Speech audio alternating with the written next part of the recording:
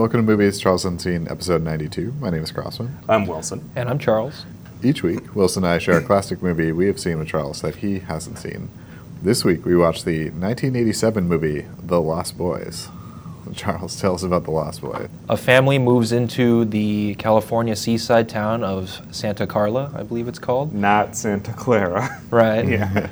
Discover that it's the murder capital of America, and tons of people are missing for some reason. Now, the older son has the hots for this girl, so he tries to pursue her, and it turns out she's part of some gang, so he gets in with this gang. It turns out they're all vampires, and they try to make him into one. And so he realizes this, and he starts to transform, but he decides that he doesn't want to feast on innocent beings to gain immortality. He works out with his brother and some vampire hunters to fight against this gang of vampires, and eventually they kill them all. And then the man that their mother had been dating this whole time turns out to be the head vampire and, I think one of the vampire's parents, I think. And then the grandpa busts in with his truck, and the giant wooden stake goes in through the father vampire's chest. They're saved. The movie ends right there. Yep. It releases the vampire curse. Right. Yeah. Vampires are solved now, I guess. Yeah. Yeah. So you picked this movie, Crossman. Why Lost Boys? This is a well-liked film. People really like this film. That's true. I don't know if I've heard that much about it before you guys brought it up. I think people my age, kind of mid-30s to, kind of older millennials are really into this film. It didn't define an aesthetic, but it embodied an aesthetic, right? This kind of goth punk thing. It's very much the 80s hair metal take on vampires. Yeah. Yeah, there's a lot of hair in this movie. This movie is very 80s cool. And I think that's actually one of the things that's alluring about it, that it's this SoCal scene. Yeah. It's in the punk scene, and it's got that rock and 80s music. I love that. Yeah. There's a lot of that. Yeah. You could imagine it in the same universe as Point Break, even. That's exactly what I was reminded of, actually. Yeah, it's very Point Break. Yeah. In this film. Point Break was only 3 years later, 2 or 3. Yeah. I'm sure there's an influence here. Yeah. We don't see any surfing, but there are surfboards. Yeah.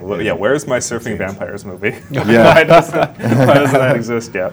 It's got a hell of an 80s cast. Sure does. All the cool 80s guys: Jason Patric, Corey Haim, Corey Feldman, both Corys. Yep. Kiefer Sutherland, Diane Wiest too. Yeah. Who's great. I like this film. I think it's fun. I think it's very cool. I think it's very not cool, right? That's it's so dorky. Everything about this movie is so aggressively uncool. That's what it feels like. That's kind of what's interesting about it, though, right? Where it's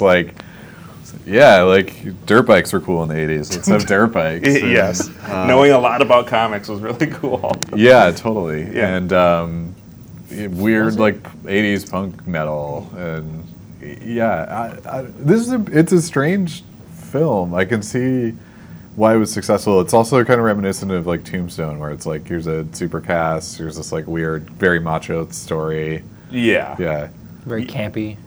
Yes, it is very campy. This is.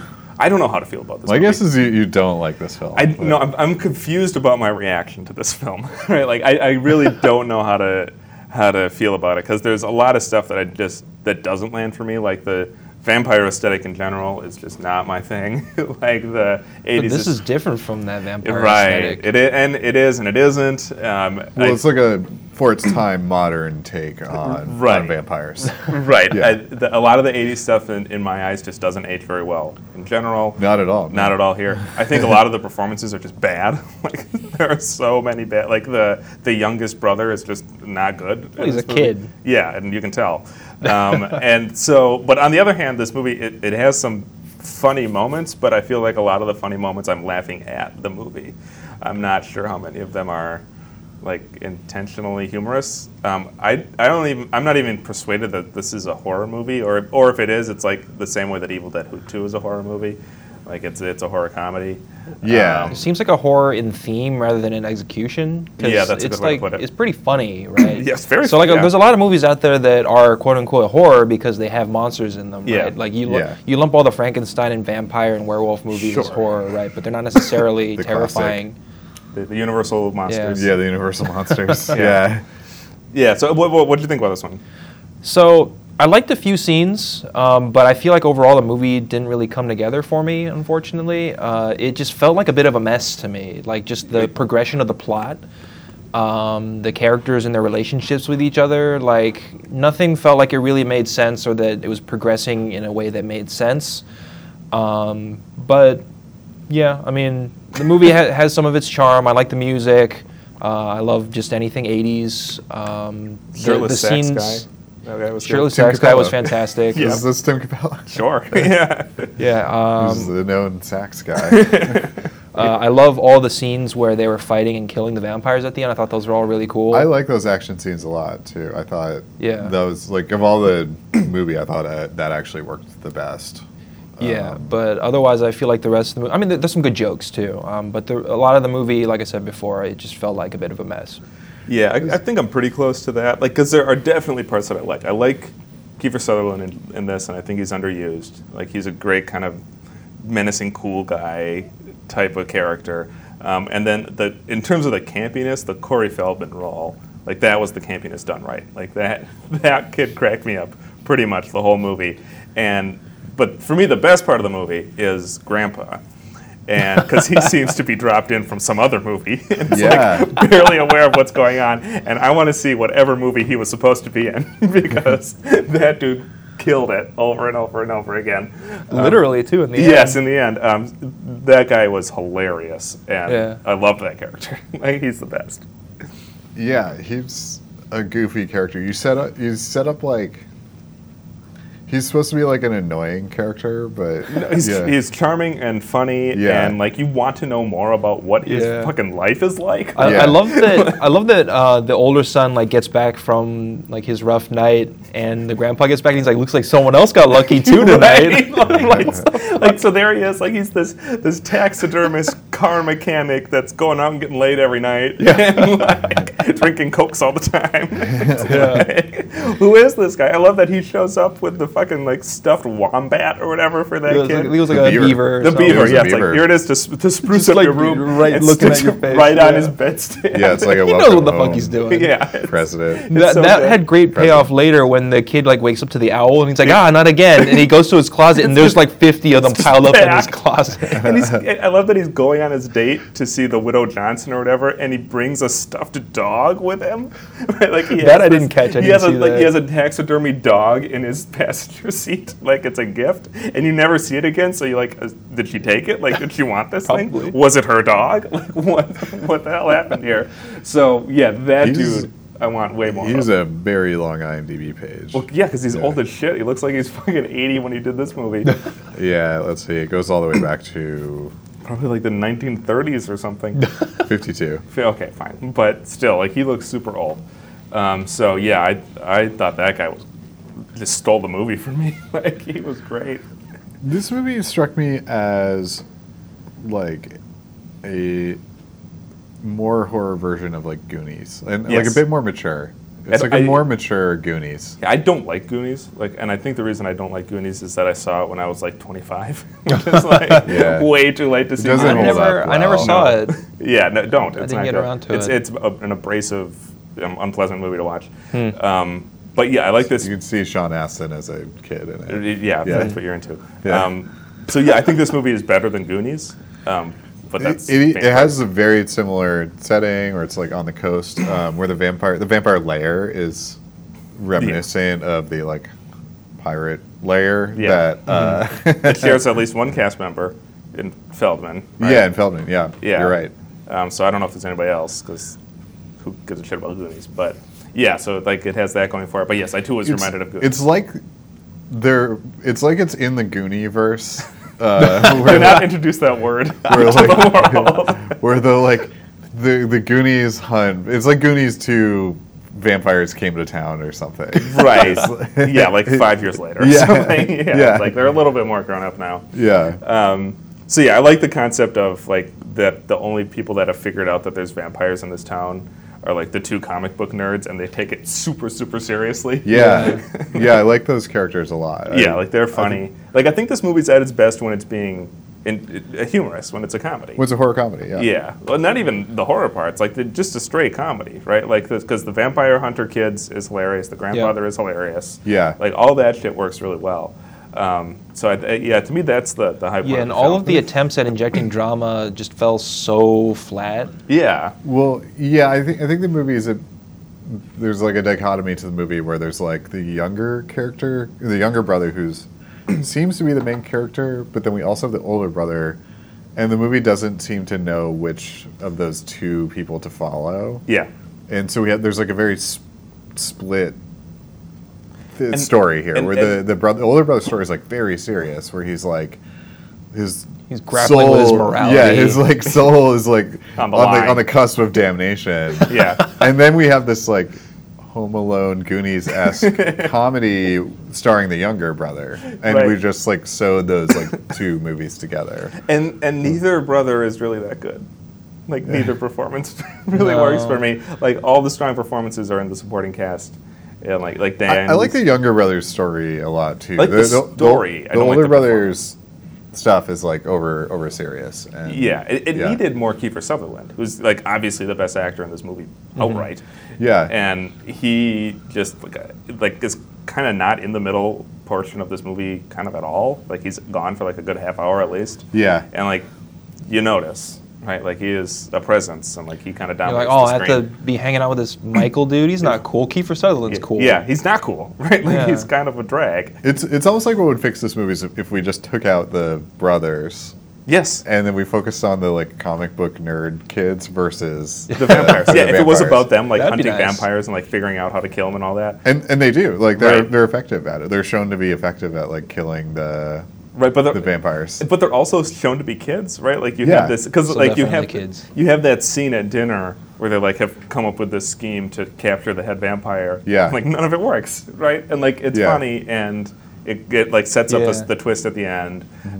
So like if the whole movie was that kind of stuff, like I think that would be better. Yeah, I agree. Yeah. So it's kind of the Beetlejuice problem. Right? Yeah. Where, like, the leads The are leads the worst. are bad, The yeah. leads are the worst part. Like, the title character is the worst part. And what you really just want to see is, like, the world. And, Focus on the wrong thing. and the supporting cast in it. That said, the world and the supporting cast are a lot of fun. Yeah, I love Southern California as like a horror scenario. It's not actually 'cause Southern California. It's like mid-coast California. It's filmed in Santa Cruz, which I've been to many times, so I recognize it very familiarly because like it's a lot of fun to go to. I love going there. It's like an hour out from where I lived, so South, it's still right? it's south, but like it's not yes. south enough to be not Northern California anymore. But you know, it's the same kind of deal. It's like got a beach, it's got the boardwalk and roller coaster and stuff, and you know, I just loved hanging out there. So it gave me some good childhood memories to see it in this movie. Actually, it's funny because this movie is set somewhere I've been to when I was a kid, and the previous movie, It Follows, was set in Michigan, and I was born in that area. Yeah, you're right. Now, I was too young to really remember it, but it's just funny that we've kind of tracked through my childhood with these last two movies. That's funny. Yeah. The beach city adds like a horror setting though is funny, and the SoCal one in particular, or Mid-Coast, whatever, is not because it's not like there's like a gothic like castle or something that we're spending our time in. The cave is perfect for that gothic feel. Yeah. Yeah, the cave works, but like the bulk of the action or like the climax of the action is in like a fucking log cabin or something, which again, not a normal, especially a log cabin like on the coast, not really a conventional horror setting. Yeah. They've wrecked that house. Like that place is just nearly burned to the ground when they're done. I mean, the grandpa drives through the wall inexplicably. Right, like that's the other thing. I love that that's how they finish off the movie, and like he never explains like that he knew what he was doing, that he had an accident, and you know fell asleep or whatever. Like he just fucking drove his truck through a wall. I was like, what the and the movie's over. Well, his last line was pretty funny, too. His last line was really funny because they're setting you up for him being the head vampire, right? Like that's what the twist was going to be, and then him coming along. That is the grandpa. Yeah, like that's what they were like priming you for. Yeah. And then it's like, no, actually, he just has a wise ass line. He's just very aware of them, Right. but still lives there. Right, which is also hilarious, right? Because he opens up the bottle of Coke and it's kind of red, and it's like, oh, is he drinking the blood out of the bottle? But no. Oh, yeah.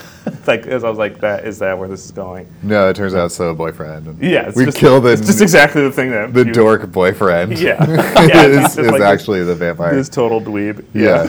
Working at the movie store. Yeah. Which is funny because it's like it is like it's a very generational movie. Yes. And it's by doing that, it's like, oh, all these like kind of punk vampires, like they do come from like the source material is this like aristocratic Dracula, right? Where it's like, and that's where we get that's how you update this, right? Where it's like, we can't do Dracula anymore. We've done that so many times. It's boring. So let's have like the coolest like actors we can hire and like have them be vampires. Right, but I mean, it does change the critique, right? Because the original like Dracula style critique is that you have a rich person living in a giant house by himself, literally sucking the blood of the commoners around him, right? Like it was an economic critique. Yeah. The early vampire, and this abandons that. Now the critique is about drugs and gangs, right? Like that's what's going on here. Very 80s. Yeah, like and also literally the title of it, literally The Lost Boys, right? It's like the lost generation of like people who you just don't have a place in society, so they're into punk music and gangs. The thing that initiates him is consuming an illicit substance, right? Like very aware of the drug message. Yeah. And he's like pressured into doing it. Yeah, right? There's a peer pressure sequence, and like that's depicted as something sinister and evil, and so it's a very Reagan era kind of conservative styling here, and I guess that's Joel Schumacher. Like he's not interested in like critiquing the zeitgeist in any way at all. Like he just wants to make his wacky action movies. Just wants to make a cool teen movie.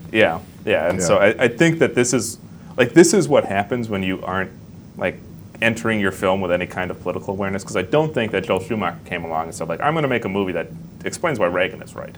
Like I don't think that's what he's doing here. I think that he is just like making a movie that is like following a very natural path in this era, and you end up with obviously a movie that the message enforces the dominant narrative. Yeah, it's like, how do you make a broadly appealing Dracula movie in the 80s? Like, right, you make a movie about how drugs and gangs are scary and evil, right? It's like, here we are. This is that movie. Which is, you see this in every 80s action movie. It's about gangs. Because again, and now you see it's about terrorism, right? Like if you don't want to think about your politics at all. I think luckily we're kind of moving past that. Yeah, this is early 2000s. The aughts everything for sure is about terrorism. Right, and you're right. We got bored of that or whatever, or more aware of it. But that's certainly what you saw. Now it's all Marvel action. Right, so the bad guys are like just Marvel. Or the other superheroes, or something. So you're correct. But I think this is what happens when you have a default politic or an unthoughtful politic, is you get this kind of movie. It's the Transformers of its era. Not quite as aggressively, chauvinistic as Transformers, because that movie really does kind of embrace its right-wing politics, I think, more aggressively than this movie does. But I think this one just uses them carelessly. I think that's the right word, right? Yeah. Like the carelessness of the politics here. Yeah. I didn't really think too much about the drug and gang angle, actually, because what reflected most on me was like the Michael character trying to find his own group, trying to find where he belonged, and the kind of cost of like changing yourself to try to become popular. And he realizes it's kind of like Mean Girls, right? Like he kind of realizes he's sort of changed himself for the worse to become like them, and he realizes that he doesn't like a lot of what they are, despite them seeming cool. Like there's a lot of cost to seeming cool. He's tricked into it in a similar fashion too. Yeah, where it's just like very alluring, and he like wants to like fall in with this. Well, there's that, but the reason he does it initially is because he thinks that girl's cute. Right. Yeah. Like that's really all it is. Which that'll drive a guy to do a lot. Mean Girls is the same thing though. It's just a you're right. cute guy, right? That's true. Yeah, she wants to get revenge for. This is the first Mean Girls. Lost Boys, Mean Girls. There it is. It's the brother movie to Mean Girls. To Mean Girls. There you go. You're exactly right. Not as funny, but still pretty funny. He eventually gets the girl. And they like start making out, and they hook up, and it seems like they've exchanged like 10 lines of dialogue. Jamie Gertz too. Say again? Jamie Gertz is the. Oh, Star. Yeah. Like, yes. Yeah, that didn't make any goddamn sense. It made no sense at all. Yeah. Like, their relationship he was lands in the nonsense. thing and they start talking a bit and suddenly they're having sex. I'm like, what? Where did this come from? It was just like It Follows. It just came out of fucking nowhere. They also introduced very late a child vampire. Yeah, he shows up on he's in the movie at the beginning. Like, you see him just kind of wandering around. Oh, I must have missed I didn't that. see But that. nobody interacts with him and he doesn't say anything. Oh, okay. And then there's a shot of a milk carton missing thing. Oh, I remember that. That's that kid. That's okay. He's the one that's missing. Gotcha. But it's not. They never make clear who the hell he is. Like, is it Star's brother? Her son? Yeah, because later they're protecting him, and Star seems to care about him a lot. So I'm like, did I miss some dialogue about her having a child or something? Yeah. I thought like he was gonna be the head vampire. No. Because it's like a Yeah, that would have been a twist. that one would have gotten me. yeah, because he's wearing like a old timey jacket for some reason. And that's not explained. It's either. a bizarre. Well, It just looks like a fitting in Civil with War their jacket. attire. Yeah. They all have kind of strange clothing, right? I mean, Right. like, I'm pretty sure Star wears a very old and frilly looking outfit at some point. Yeah, she looks Yeah. like a She looks like she's in a Zorro movie. or a gypsy Looks or like something. Esmeralda from Have you Notre seen Dame. any I of guess those? it's the same thing. Yeah. Charles, have you seen any of the Zorro movies? I have not. I think I've seen one. I don't know what one. Did you see the Antonio Banderas one? Probably. It's probably totally forgettable. Yeah, well, obviously, since I don't remember it. I know I Yeah. did see one of them, but yeah, I don't remember which one. Yeah, anyways. there's plenty.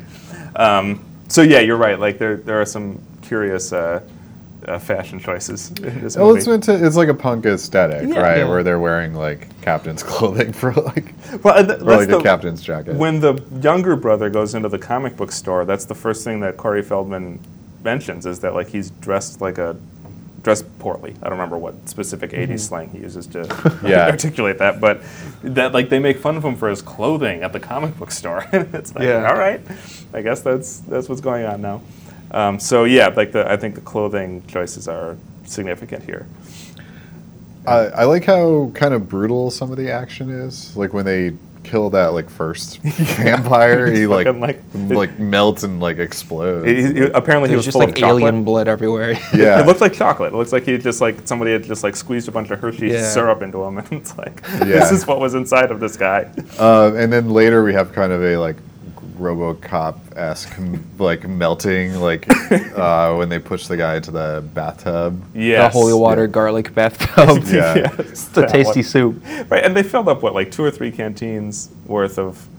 Yeah, how did they make that much holy water? Oh, they diluted that holy water pretty Yeah, significantly. yeah. If that No, entire but bathtub is that full. scene felt kind of like, what am I thinking of? Maybe Nightmare on Elm Street? With the melting in the bathtub scene. Yeah, like when the guy gets sucked into the bed and all the Yeah. blood like shoots out Johnny of it. Depp. Yeah. Yeah. That was Nightmare on Elm Street. Yeah. Yeah. No, I see the parallels. And then the other like big dumb death was when that guy is electrocuted against the stereo and some random 80s rock tune starts playing as he's getting electrocuted. to death. Yeah, exactly. I thought the whole action sequence at the end was good. Like I enjoyed seeing these like kids like kill these teen vampires. Right, like these was vampires were not formidable. Right, like No. literally a bunch of children came and took them all out. I Yeah. kind of like that though. I wish that was the movie, right? Where it was like kid vampire hunters. Yes. The movie. That would be like a cool movie. Right. Yeah. No, Yeah. I agree. Because the worst part of that sequence was when Michael shows up and like has a serious. He gets fight. all mopey. Right, and it's like this is the real. Well, they have like the air Corona part. fight, right? Right. Yeah. Yeah. They look like fucking DBC characters or something. flying through the Yeah, air at it each was other. weird. And then they take little turns to figure out who's going to get impaled on the antlers to death, and Kiefer loses. Big surprise. Big surprise. So yeah, I agree. Like I think that sequence works, and I think it is in tone with the rest of the movie because there's like a playfulness to it, right? Like it's fun, it's silly, it's like kind of aware that it's silly, and I think it works for that reason. Yeah, and they push the violence in like Yeah. interesting ways where it's not like Home Alone where it's like a goofy. Yeah. Like Well, it was very reminiscent of Home Alone. 'Cause, like they set up all these traps and like and they these work. sort of bumbling vampires. It's funny because like, Home Alone has some pretty horrifying violence in it, but they dial it down like how it actually looks, Yeah, so it becomes more comedic. Yeah, like both of those guys, those burglars would be long dead. Yeah, they were dead as hell. Like, Yeah. very, very briefly into the movie, they're already dead, I think. But- Right. Yeah, I think it whereas like here, like the traps are like very effective against the vampires. Right, and they need to Yeah. be because they're because they're vampires. Yeah, It kind of played a little bit loose with vampire mythology. a lot. Yeah, Yeah. so that kind of develops its own version of it. Because as far as I know, this half vampire thing is novel to this universe. What was the half vampire thing? So like that, he drinks blood and he gets vampire powers, but he's not like really a vampire until he feeds on someone and kills somebody. Okay. I think is how it worked because he like was half showing up in the mirror and stuff like that. He's got a crossover. Um, and they had and- that funny like Back to the Future-esque fading effect. Yeah, on exactly. And then like the rule about like if the vampire is invited into your home, the vampire weaknesses don't apply. I'd never heard of that They had to before. introduce a new rule to make the twist work. Right, and that's kind of what it felt like. I mean, I saw him inviting him in, which I thought was a cute little scene, right? Because Right. it's like the thing, right? That you have to It's- invite them into your house. Yes. The vampire mythology is like 85% of the way there. Right, Yeah. and then like I was also wondering how they were going to handle the invitation rule during that last fight, and then Yeah. the vampire just like fucking flies through the wall, and I was like, oh okay, like that's how they're Doesn't going to do matter. it. He's just going to fly through the wall, and they're going to ignore it. And I was like, all right, and like fine, like if that's what your movie is, but like I spent a lot of my time watching it, like trying to piece together. They go out in the sun too, the rules. briefly. Yeah, they have that too. rule, but then also like apparently the sun is fine for the half vampires because you Yeah. have the Michael character walking around during the daytime. Just for convenience, I guess. Right, all the time. So again, like it didn't exactly lay out what the rules are, and I don't know if that's really that important, but Yeah. it's a thing that I noticed. Yeah, it was because you're like, oh, he's gonna like melt when he goes in the sun. Yeah, it's like, And nope, it's he's like, fine. No, he's fine. Yeah. But this guy isn't fine. He does have to wear sunglasses though. He is like A little light sensitive. sunphobic. Yeah. Right, and he starts sleeping all day Photophobic. and Yeah. staying out all night, but that's just what kids That's in just the how 80s did. teens work. Yeah. That's just how teens work. Yeah, exactly. So I noted that about the movie. I do like that idea that like you could be a vampire or you could just be like a shithead teen, and It's it's the same like thing. it's unclear. It's unclear to his mom. Right. I mean, Yeah. the first thing you're going to go do is certainly not vampire. If your teenager is mopey and Yeah, sleeping all yeah, the time. totally. That's not the first instinct. Yeah, that's pretty normal. Yeah. Cressman, you had mentioned off the air that there's a sequel and a TV series. There's a few sequels, I think. A few sequels. man. I And did not know that at all. Corey Feldman, I think, is in. Oh, he was Both like the one sequels. of the best characters. So maybe the They're sequels- terrible. Oh, Don't, you've seen don't them? watch them. Okay. I saw one on course. TV and I was like, what is this? I have no idea what the TV series is like. I bet it's awful. I'm sure. Is it live action or did they animate it? Or it seems like something that I think it's live action. that could have been translated to animation Yeah. reasonably. I'm sure it's terrible. When was that? When did that happen? Must've been Probably the 90s. 90s. Yeah. Yeah, that sounds right. But okay, because I had no idea there were even any number of sequels to this movie. Although it makes sense to me. Let's see. It makes sense to me that Pull there this are. up on IMDb. Okay. 90s continues to be kind of a shittier version of the 80s. Yeah, right. Yeah, it's just like, what if we did this again? Yeah. Only worse. Yeah, same kind of thing. The Lost Boys: The Thirst came out in Thirst. 2010, What? starring Corey Feldman. As an adult? And before that, Lost Boys: The Tribe came out in 2008. So these are all Wow. relatively recent. Corey's not in that one, but there is someone named Angus Sutherland. Okay. There's a lot of Sutherlands out there. Yeah. There are. Donald is good. Yeah. Kiefer's good too. Are It's, Donald and Kiefer related? Yeah, Father and son. Yeah. Okay, I'm Yeah. in. Yeah. Kiefer Sutherland is one of those actors where, like, I don't normally have this problem, but I can't really watch anything without seeing Jack Bauer. Yeah. Yeah, like Kiefer Sutherland is just always.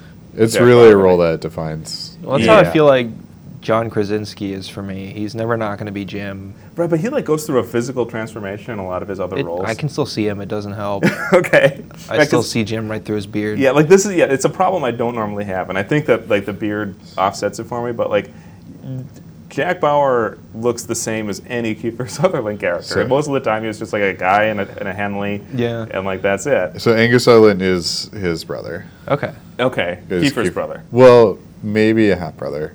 Okay. Unclear, but Something like he's that. he's direct. Really, his father is Donald Sutherland. Got Okay. it. Yeah. So, Same bloodline. Same. oh, and Corey Feldman's in this movie too. Wait, is it a movie or is it a TV show? This is in The Tribe. The Lost Boys, The Tribe. Yeah. This is not the one you've seen?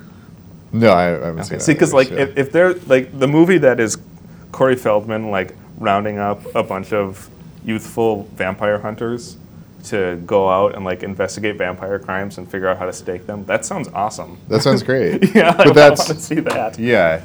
But that doesn't. I don't think that exists. Or maybe it's bad if it does exist. I think. Yeah.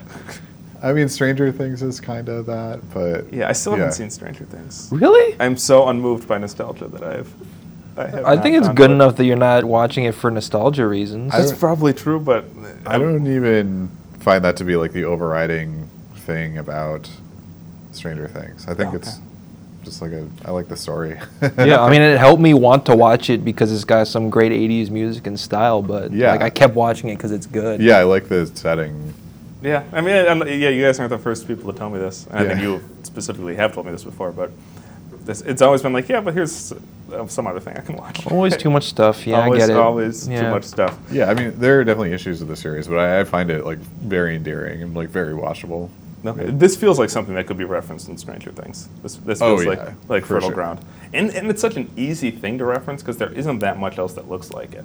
Right? Like, say what you will about Joel Schumacher, and there's a lot of, like, he's vulnerable to many critiques, but he makes, his movies have a look, right? Like, he knows how to craft something. Even the bad Batman movies that he made, like, they are completely distinct from every other Batman movie. Yeah. And you never forget the nipples. Right. Like, and you never forget, like, his design for Poison Ivy or Mr. Freeze, like, that, and that it's, like, it looks like this comic book. Actually, I think they do directly reference the Lost Boys in the second season because one of the characters kind of disappears and then they come back and they're a vampire. Well, they're dressed kind of like Kiefer Sutherland in this movie. Oh, right. Yeah. And I'm pretty sure that's the referent to that would it's a general aesthetic, yeah. The horror punk thing. Yeah. But yeah, like I think that's to Schumacher's credit. Like I'm not going to put him on my list of favorite directors at all, but he has strengths, and like defining a look, I think, is one of them. So, good for him. I think this film was like very of its moment. Yes. Like it like engaged with, I guess like culture, but counterculture too, like really well. And it's like this heightened version of counterculture. Yeah. Right? And not just heightened in the sense that there's vampires in it and shit, but like the beginning of this movie, like apparently there's a giant party on the boardwalk every night with like live bands and like just tons of people hanging out, and like that's just what life is. And when you're part of this weird underground thing. Yeah, and there's like a teen dirt bike gang. Right, that like people are fine with. There's no cops in this movie. Well, there's the like security guard at the beginning that like gets owned. That's like, it. Yeah. Right. Like there's no proper police. That's part of the like generational conflict in this film, though, right? Because they're like, "Screw you, old man." They like kill that security guard because he comes in. He's like anti-punk and like. Right. He's trying to get everybody. Although he really just stopped Kiefer Sutherland from like sexually harassing that girl, so that's probably a good thing for him to do. Yeah. But yeah, like there's no cops that I recall in this movie at all. Yeah, I don't think the film is like trying to engage with that. Right, but to me that's like a notable absence. Right? Yeah, like that's that they're not there. That there's no identifiable law enforcement. Because like there are some horror movies where at the very least you'll have people like go to the cops and the cops will ignore them. Right, well, and like this movie doesn't even do that. This film like does engage with crime and crime wave, right? Because at the beginning they're like murder capital. Right. Yeah. Where are the police? If this is the murder capital of the world. Yeah. Right. Like, why aren't there any cops? Why aren't there cops just like flooding this boardwalk? Right. Like, they're not there at all. Investigating the missing persons cases. Right. Any number of them. Like, hundreds of them. You never see a uniform, and like that is interesting. That's an interesting choice because they had to have come up when they were writing the script to be like, why aren't they just going to the police? And they decided to just ignore it. Yeah. Have you seen Arachnophobia? No, I don't like spiders. Or you would hate Arachnophobia. There's a reason I didn't go see it. There were a lot of real spiders in that movie. Yeah. No. I'm sure. If you haven't seen Arachnophobia. I also do not like spiders. It is great. Okay. Yeah. I mean, it looks just like a dumb monster slasher flick. Totally. Okay. It is that. Okay, that's what I thought. It's good, though. Yeah, that's kind of the impression I got from this type of movie, right? It's like the horror equivalent of a brainless action movie, where if you're really into the genre, it hits all the buttons that you want it to hit. Whereas if you're not in the genre, it feels maybe a little shallow, right? Because you don't have any, like, there's not too many deeper ideas or, like, good character interactions or plot or anything like that that might attract someone who's not into the genre. Whereas if you are, you see these cool monsters, you see all these, like, you know, brutal killing scenes and things like that. Yeah, to me, like, this really only has kind of one foot in the horror genre, though. Right, like it hits on some of the aesthetic stuff because, you know, there's vampires in it and, like, there's a couple of gory kills, but, like, the bulk of the film, like, I don't feel it that high of a tension. I certainly never felt like dread or horror I was never or really fear. scared. It's not a scary movie. It's not a scary movie. Yeah. So it's an action horror film. Action, comedy, horror film, kind of almost in that order. And so for me, like, I know this movie's popular, but I'm not crystal clear on who the audience is. Apparently, it's you. It's a pop film. Yeah. It's like very of its time. Like it almost strikes me as like a Marvel movie of its day because it's like here's a ton of famous actors in this like quasi fantasy setting. Right, and we kind of don't have anything to say. Right, like that's that's a prototypical Marvel movie. yeah. We like don't have a message here. Marvel's gotten better about that, but not good enough. Not every Marvel. No, certainly not every Marvel movie, but like, more of them have been, you know, more thoughtfully made.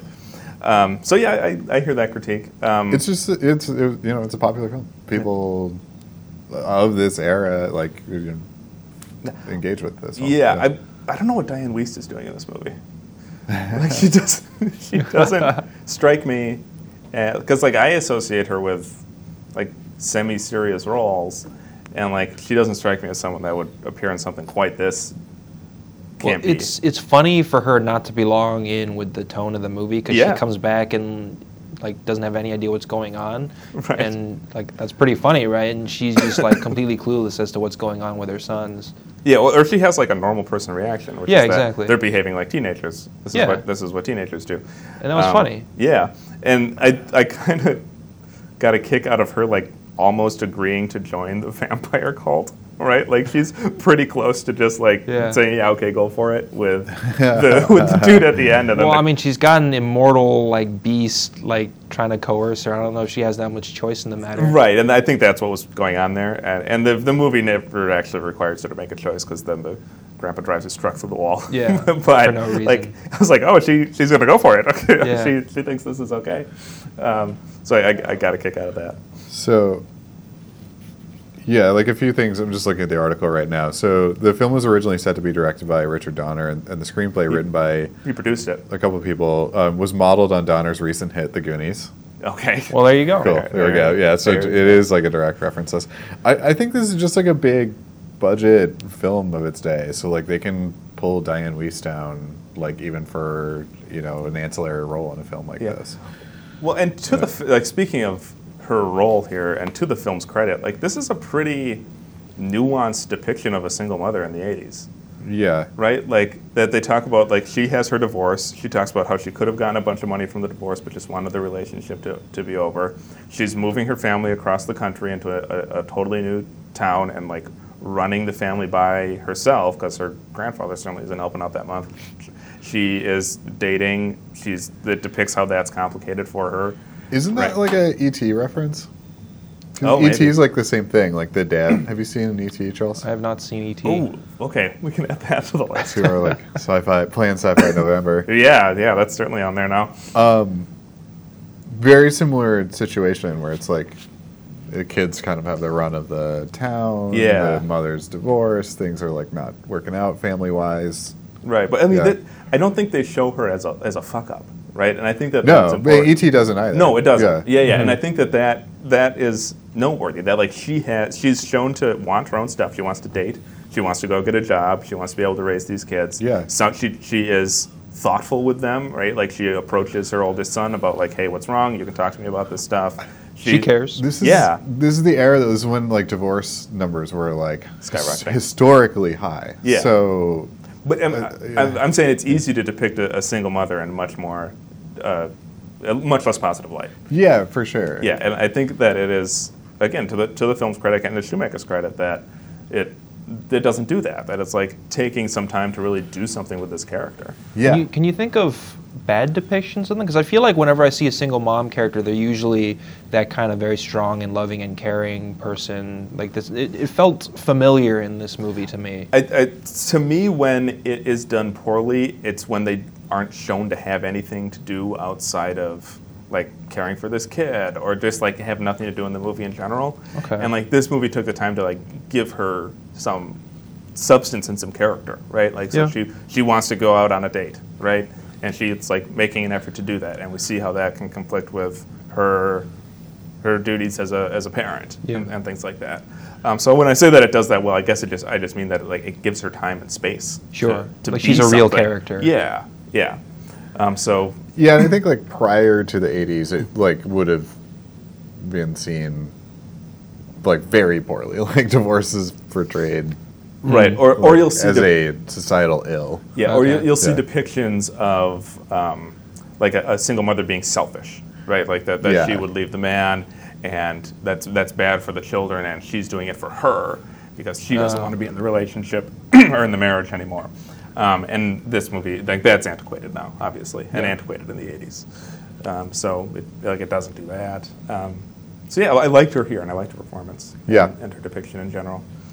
Like Double Indemnity, it's like a poor depiction of divorce. Yes. Remember his like wife is like trying to bilk him for like money. Right. Yeah. Right, and Or ex-wife. Like she refuses to get divorced, right? Isn't that what happens? I believe so. Yeah. And she's like shaking him down. Yeah, and this movie is like very explicitly rejecting that kind of depiction. Yeah. Yeah. So good for Schumacher. Yeah. Or Strangers on a Train, not Double Indemnity. Strangers on a Yeah, Train. yeah. There we go. Remember the main character is like getting divorced and being shaken down. But, Yes. Yeah. Cool. Yeah. Cool. I enjoyed this watch through. Like I don't hate this film. No, I did. Yeah, Yeah. I don't want to come down on it too hard because there's a lot of stuff that I liked, which I mentioned here. So Yeah. I'm not interested in.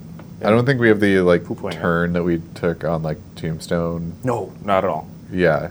Yeah, but I think Tombstone is actually just a bad movie at this point. So, like, yeah, I did turn on that one. But no, I don't think this. I think there's plenty of merit here. I think there are major flaws that prevent me from really loving it. And like I can see the better movie it could have been. And that's a problem. But yeah, it was fun to watch. It's fine. Yeah, I think that's basically where I am. Charles? Yeah. Thoughts the same as before, Movie's a bit of a mess. I don't know how long I'll remember it, but it had its moments. Yeah, that's it. And really, like, if you want to talk about basic problems with the film, like, that's just it. It's like that the character arcs aren't there, basically, or that they're really handled very clumsily, especially with the lead characters. So, like, that, is going to be a fundamental problem with any movie that has that problem. And it's here. It's a shame, but, there's enough good stuff to make it worthwhile for me. Yeah. Yeah. So I guess we'll be back in a sec with things we've seen. All right, thanks for listening. And we're back with Things We've Seen. This is a segment where we talk about other movies that we've seen more recently that are unrelated to the podcast. So, Wilson, what have you seen recently? This was a rewatch for me, but it was a rewatch. It was a movie I haven't seen in a good 10 years, so I decided to come back to it. I watched Spider-Man 3. Oh boy! Which is on. This is the much maligned Spider-Man. It's on Netflix right now, so let's try it. This like killed the original series. Yes, right? correct. Yeah. So this is the last of the Sam Raimi movies. The first two Spider-Man movies, 1 and 2, are the last Sam Raimi. Yeah, exactly. So the first two are commonly remembered as two of the best comic book movies outright. Two's considered. If someone said like that was their favorite comic book movie, I wouldn't argue at all, and it might be mine actually. They're great. But 3 had a very negative reaction. The director has since disavowed it as of a few years ago. Universally regarded as just the worst of the batch, and we have numerous Spider-Man movies at this point. The primary villain, or the most advertised villain, was Venom, so part of the reason I went back to it is we have this Venom movie coming out, which I haven't seen yet, which apparently everybody hates. And I wanted to... And you might not even see. It's in the 30s, last I checked. Currently, yeah. Which is... And like putting Venom in its own movie is a stupid idea. Like the character only makes sense in contrast to Peter Parker.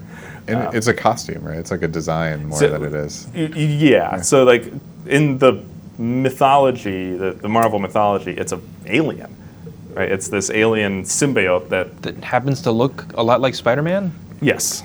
So it kind of will. So it's a symbiote, so it'll have a host, and it'll like take on some characteristics of its host and the world around it when it bonds with somebody. Okay, and that's basically how it's used in Spider-Man 3.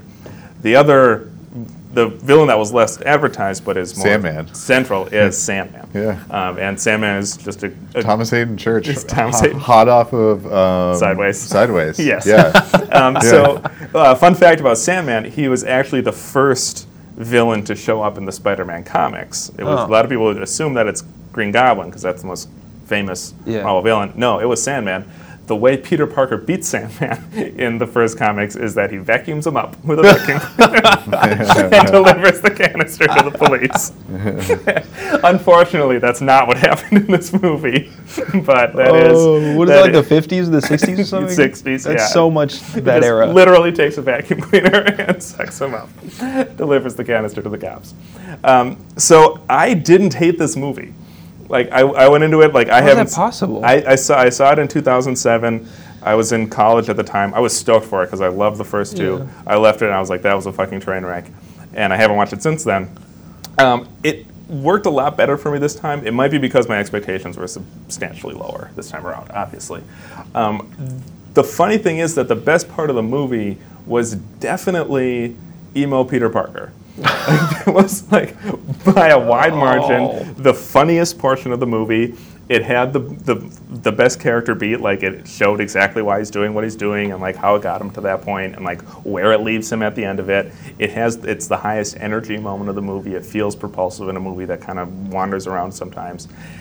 So I feel like this movie got a bad rap because the audience is making a texture versus substance mistake, right? So there's a lot of weird tonal shifts in this movie, and the most obvious one is the emo Peter Parker. And for the audience that isn't aware, there's a moment in this movie where like bad shit is happening to Peter Parker, and he decides that he's going to break bad, and he gets this emo haircut, and he like starts strutting around town and does he have the Venom symbiote at that point? They don't make it explicit, so it like attaches to his bike.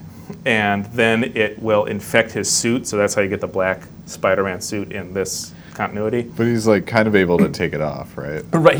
That's the turning point of the character, which happens after this, is that he learns that like all of his bad and selfish actions up until this point are actually now working out that great for him, hurting the people around him. So he tears off the Venom suit, and part of it falls onto Eddie Brock, who is Venom in main Marvel continuity, and that's how Venom shows up.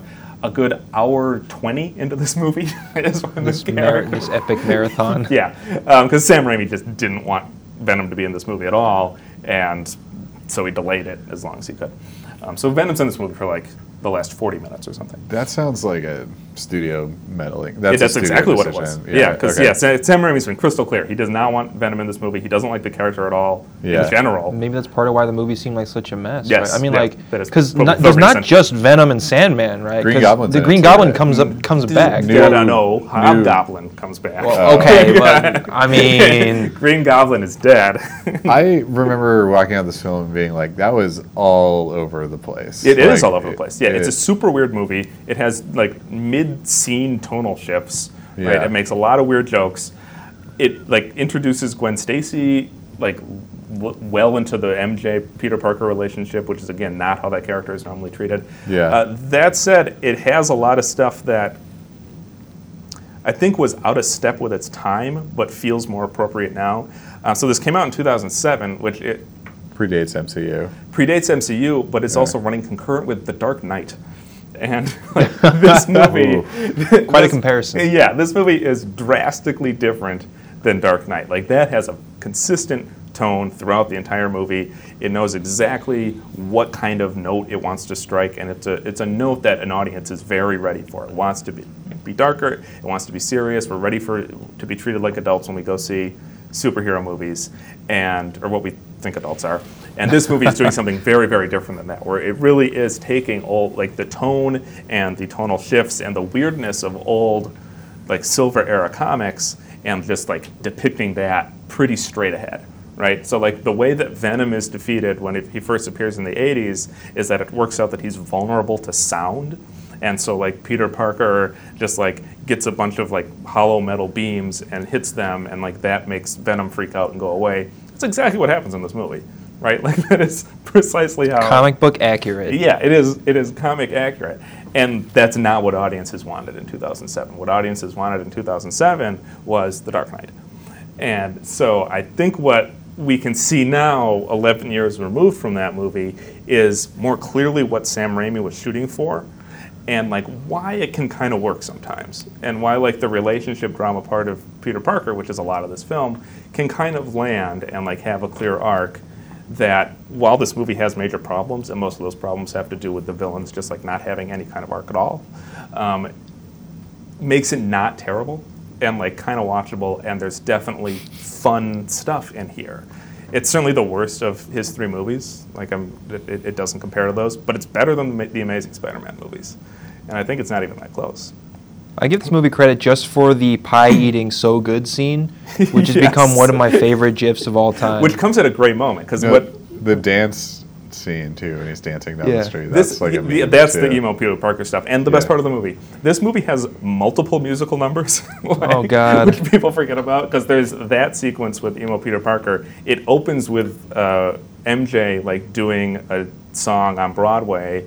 And then there's some other song that she sings in a bar somewhere. Doesn't the first movie has a Macy Gray concert in it too? Oh yeah, yeah, it shows up. So yeah, like it's campy, right? Like it's comic booky. Yeah. In a way that like the Christopher Nolan movies was running away from the source material. This was really running towards it. Yeah. And I think that audiences weren't ready for that. So that pie eating so good thing, that comes when the James Franco character, Harry Osborn, has manipulated MJ into dumping Peter Parker and lied to Peter Parker about him being the one that's dating MJ now, and Peter Parker just left and he's super upset and angry about it, and like that's what Harry is enjoying at that moment, right? So that's the kind of absurd shit that is going on in this movie. Yeah, and then he turns around and winks at Peter, and then vanishes. And then vanishes, yeah, like a fucking He does one of the like car drive-by vanishings. Yeah. So if you go into the movie like ready for that kind of stuff, I think it lands a lot better. So I think it's worth revisiting. Like, it's not going to be as good as 1 or 2, but it's fun and silly, and I mostly liked it. Oh, and the Topher Grace character, Eddie Brock, fantastic. Like Topher Grace. I remember hating Topher Grace. He's such a great villain and such like a sniveling climber the whole time, and Topher Grace just nails it. I thought he was really, really fun. So I like that a lot. Thomas Hayden Church wasn't even like a true bad guy, right? He's like trying to do something to save his daughter. His daughter's like this is part of the problem with the movie, is that they don't articulate that very well, because like his daughter is sick. Yeah. And so it's like, does he need to steal money to like get her treatment? They never really or is he stealing state medicine? that explicitly, but he's also escaped from prison. But then it turns out that he's the one that killed Ben, but it might have been an accident. Yeah. And so like, I thought it was weird that they try to retcon that to try to add tension between Peter and him. It didn't land. No, like that was not a great choice, and it kind of undermines the entire motivation of Peter Parker. But again, like this is an imperfect movie. It has problems like that. But I think it doesn't deserve the reputation it has. So it might be worth checking out. Yeah. So what did you see this week, Crossman? I watched a kind of goofy, low-budget horror movie called Dagon. Sure. It's from 2001. My understanding of like H.P. Lovecraft fans, this is like the most like accurate H.P. Lovecraft like movie out there. Weird. Okay. So Dagon, it's low budget for sure. Like if you were watching it on like Sci-Fi Channel, it would blend in with like other stuff that's there. But there's more to it than that. Like there's so the plot of the movie is there's a group of vacationers who are on a sailboat, and they run into some bad weather, and they see an island. The they crash just off the shore of the island, and a few of them make it off the boat, and the island is semi-abandoned, but there is like a village on it, and it turns out that there's like a cult on the island, and they get like captured, and they have to like we follow this like one This guy. sounds very Lovecraft so far. Yeah.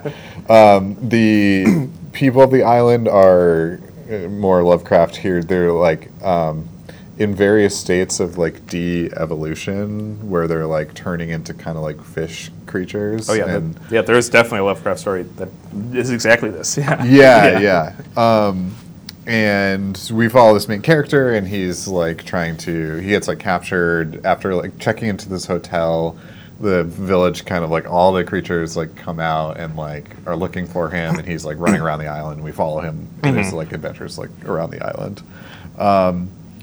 There are like good, interesting things that are happening. The low budget nature of the film like really hurts it. Like they do use some like really terrible CGI effects, which are early aught CGI effects and not expensive.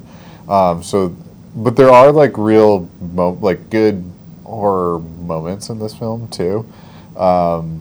There's one in particular where like he's in a hotel room, and he sees one of his companions from the back just like appears in his hotel room. Okay. And the terror of the scene is like she like isn't turned around, and he like goes around to like see the other side, and then there's like a jump scare there. So there are like some interesting and like good scares in this movie. And then there are other things that like don't work about it. But I think for a film that had like very clearly a very low budget, it actually like works really well. Like I wouldn't be surprised if their budget was like $100,000 to $200,000 for this film. That is cheap. Yeah, and they do a lot like with that budget. Is this a Netflix movie? Or is it on Netflix, I mean? It's where did you find this thing? On some streaming service. Okay. Probably Prime. Okay. Maybe Netflix. Yeah, there's a lot that I like about this movie. I've never read H.P. Lovecraft. A little bit. But there's some people that are just like really into Lovecraft in the way that like people are into Stephen King. Yes. And it's a very odd genre of like horror writing. I like I think the appeal of it is that he creates this mythology that is unknowable, and like that's the myth of the cosmic horror, right? Like it's this thing that is just beyond the scope of human comprehension. Yeah, and like that I think is very appealing to some people because it stands in contrast to most other Western myth, and that like in Greek mythology you have gods as characters, and here it's just like this is an unmotivated force that exists. Period. Yeah. And like that. It's mysterious. Right. And they just ignore that that's all just a vehicle for his racism. Yeah. He's very racist, apparently. He's very much like a eugenicist for sure. And the notion of like subhuman and de-evolution is like common in all of his writing. Yes. He's apparently friends with the guy who wrote Conan the Barbarian. Okay. Who is also racist and also very obsessed with because Conan's like a super misogynist character, and he often fights like sort of devolved humans or like ape-like creatures. And he's like a Nordic character, like engaging. I'm not really sure what to say about it beyond that. And Lovecraft has influenced so much. We've watched The Thing, and he's like a direct influence on that. And I mean, a lot of fantasy literature and fantasy stuff in general in the modern era, you can see a Lovecraft influence. Watchmen. Actually, a lot of at least the comic. Alan Moore. Yeah. He like rewrote H.P. Lovecraft stories. Yeah. And like updated them. And in his run on Swamp Thing, you could certainly see some parallels there, just in terms of like a fascination with stuff that is like that knowing will drive you crazy. Knowledge becomes a source of insanity. Yeah. Like you see that kind of themes in his writing. Same thing with From Hell, right? Like his giant comic on Jack the Ripper. Same kind of stuff where he like starts connecting it to the occult and those kind of issues. Yeah, and we see that here. Like it checks all the Lovecraft boxes, like cult, tentacles, cosmic horror. Yeah. One of the interesting things I thought about this film is that they kind of do they eventually get to like the backstory of the island, and it was like a sort of Mediterranean island, and they were very poor, and they just like reject Christianity and introduce Dagon as a deity, and they start worshiping that. It brings riches to the island, but then they become fish. Then they become fish people. Is Dagon a like Lovecraftian deity, or is it made up for this movie? He's I think it's a direct Lovecraft reference, like a canon Lovecraft canonical reference. Yeah, although I've been told that Dagon and this movie are different stories, but they like took the title and but it's still a direct like Lovecraft story. It's an interesting film. It's an interesting exercise in like low budget horror. Yeah. The guy that directed it wrote Reanimator, which is okay. Another Lovecraftian horror sci-fi movie. And a classic. And a classic, yeah. Like that's another touchstone for a lot of directors. So it's a soft recommend. That's what I'm hearing. I think it's interesting. I think if you're like a horror head, then I think it's worth watching. Okay. Just to see kind of the spectacle of it. Yeah, you were digging deep in those Amazon menus. No, I went looking for it because I had heard on recommendation that this was like interesting and worth watching. Yeah. All right, so that's at least two people that liked it then. Yeah. Okay, right on. Yeah. My pick next? Yeah, your pick. What are we watching? All right, staying within the horror theme, we're going to go with Let the Right One In. So this is the OG, not the remake. the one with subtitles. So we're going with the original, not the 2 years later American remake, which is still good, but you know. I didn't feel the need to watch the remake. But yeah, I mean you were correct. So yeah, we're going to do the original Swedish one. Get a different flavor of horror, I think, than what we usually see. If you're liking the show, please share it with people. Thank you for listening, and join us next week for Let the Right One In.